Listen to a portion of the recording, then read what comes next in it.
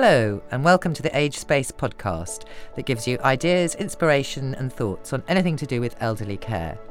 I'm Annabelle James, and I founded agespace.org, which is a one-stop online resource for anyone anxious about or caring for elderly relatives. Over the last few weeks, we've been talking a lot about money and funding care, and I'm joined again today by Jason Butler, our resident finance guru, and this time we're going to be going under the bonnet of NHS continuing care. How are you, Jason? I'm fine and excited to talk about NHS continuing care. I bet. I'm riveted. I mean, it is one of those subjects that brings kind of fear into everybody's heart, I think, doesn't it?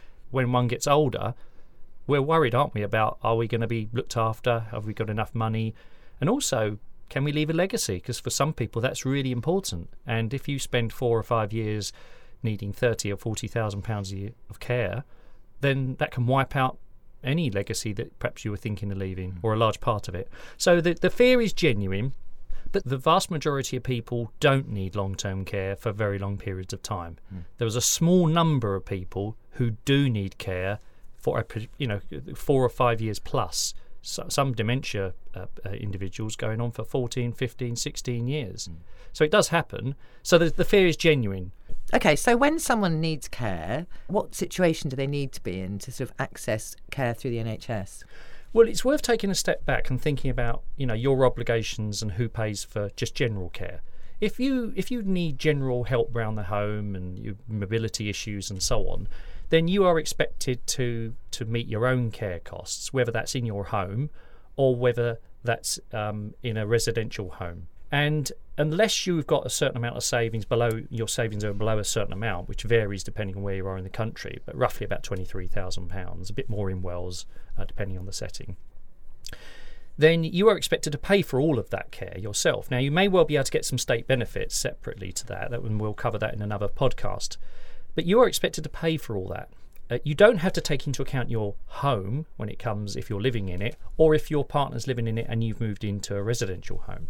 But essentially, you are expected to pay for it all. The exception is that if you have a medical condition and you have a nursing need, then the NHS will normally make a contribution to the nursing component. It's about £150, £160 a week. If you've got very complex needs and your primary need is all to do with your clinical needs, your medical needs, not just, you can't get about or you need some assistance, then there is a thing called NHS continuing care, which means that the NHS pays for all of your care in any setting.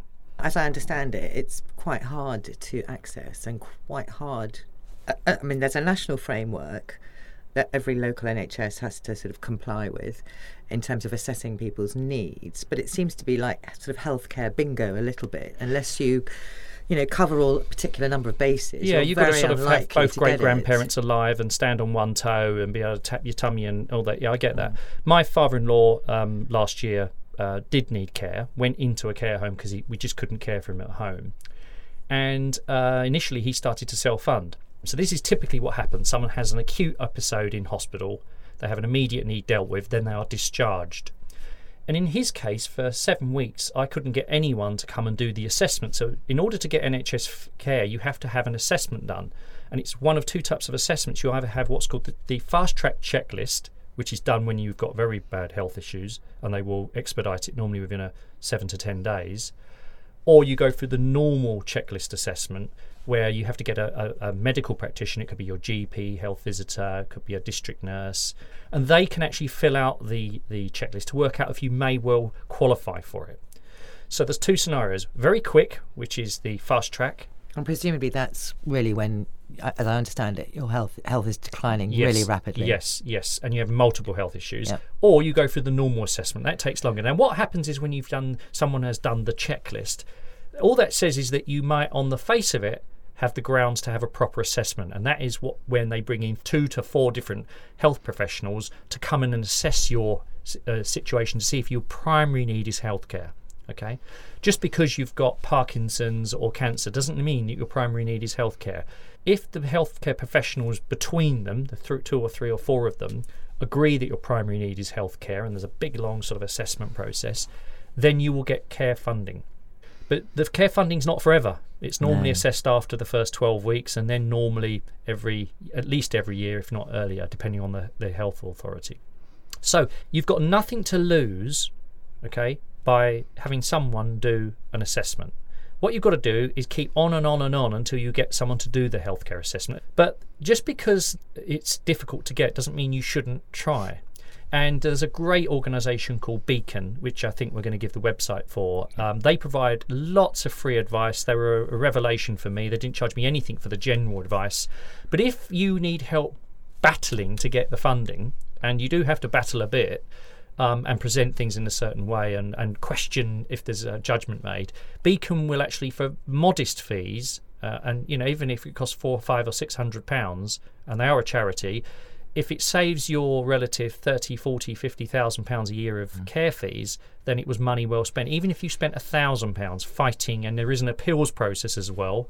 But it is a postcode lottery, but just because it's difficult doesn't mean you shouldn't try. Even if you can't get NHS continuing care, you may well get the nursing component payment if your relative needs care that has a nursing component, whether that's in a residential setting or in their own home. And that's not to be sniffed at, £160 a week, or whatever it is, £158 a week. And do the two run in parallel? If you arrive at your GP door and say, we think we can apply for NHS continuing care, is he as likely to say, well, you could start off with nursing care? My sense from all of this funding is that it all operates quite separately. Everyone has a legal right to have a care assessment by the local authority, okay? And you have a legal right to that, and that's free.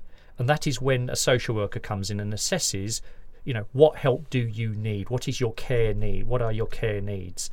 And that can be in addition to or ancillary to someone who's having their a health assessment for continuing care. But your GP should be your advocate in this, should be there to help and guide you. And if they're not being helpful, then you just got to stand your ground and say you're expecting some help on this. But it's well worth pursuing the NHS continuing care. So if you're lucky enough to get NHS continuing care, how much choice do you get over, for example, a care home or care provider?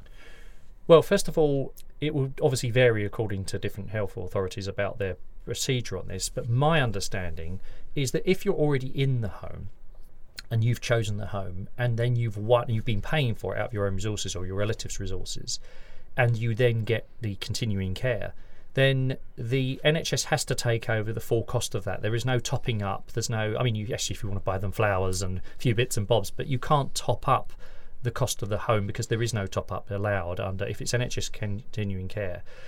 I'm not sure what the procedure is if there was a home that was £100,000 a year and you had pedicures every day and so on. I'm not aware that there's any kind of limit. I think there's probably a decency threshold, but it's not like with local authority funded care that there's a maximum they're prepared to pay if you've got no money, and if you can't pay and you can't find a home that you like that's good enough, then tough.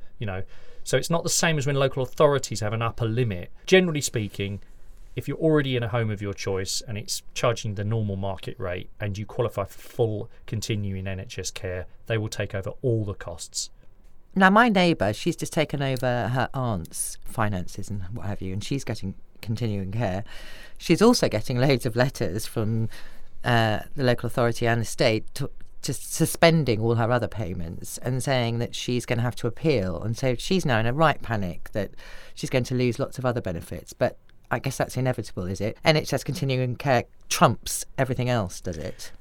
Yeah, if you've got attendance allowance and any other housing benefits and that all stops, and you have to tell. There's a time limit normally of about 12 weeks, I think it is 3 months, in which you have to have told the Department for Work and Pensions or the benefit agency that you have to tell them you're getting continuing care, and you have to pay back any overpayment after that period.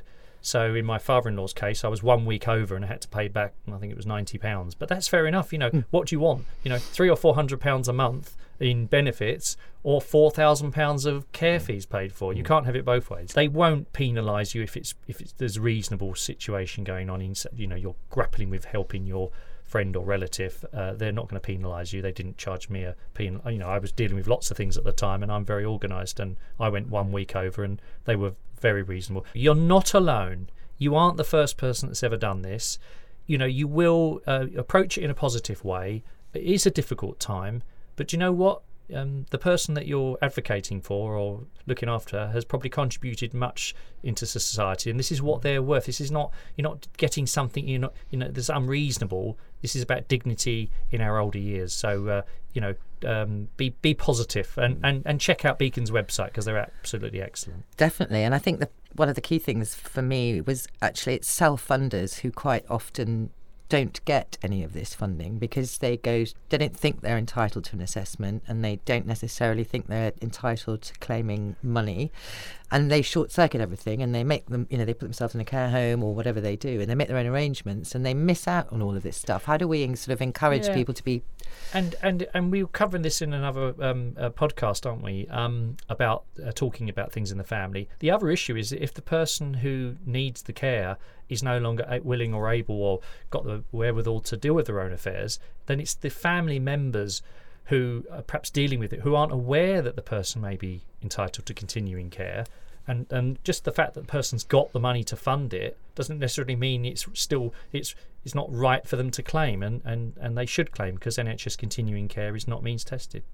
We hope that has given you some insights into NHS continuing care. Thank you so much for listening to the Age Space podcast. Please do rate and review us, and you can listen to more podcasts on a whole range of subjects: mental capacity, benefits, legal system.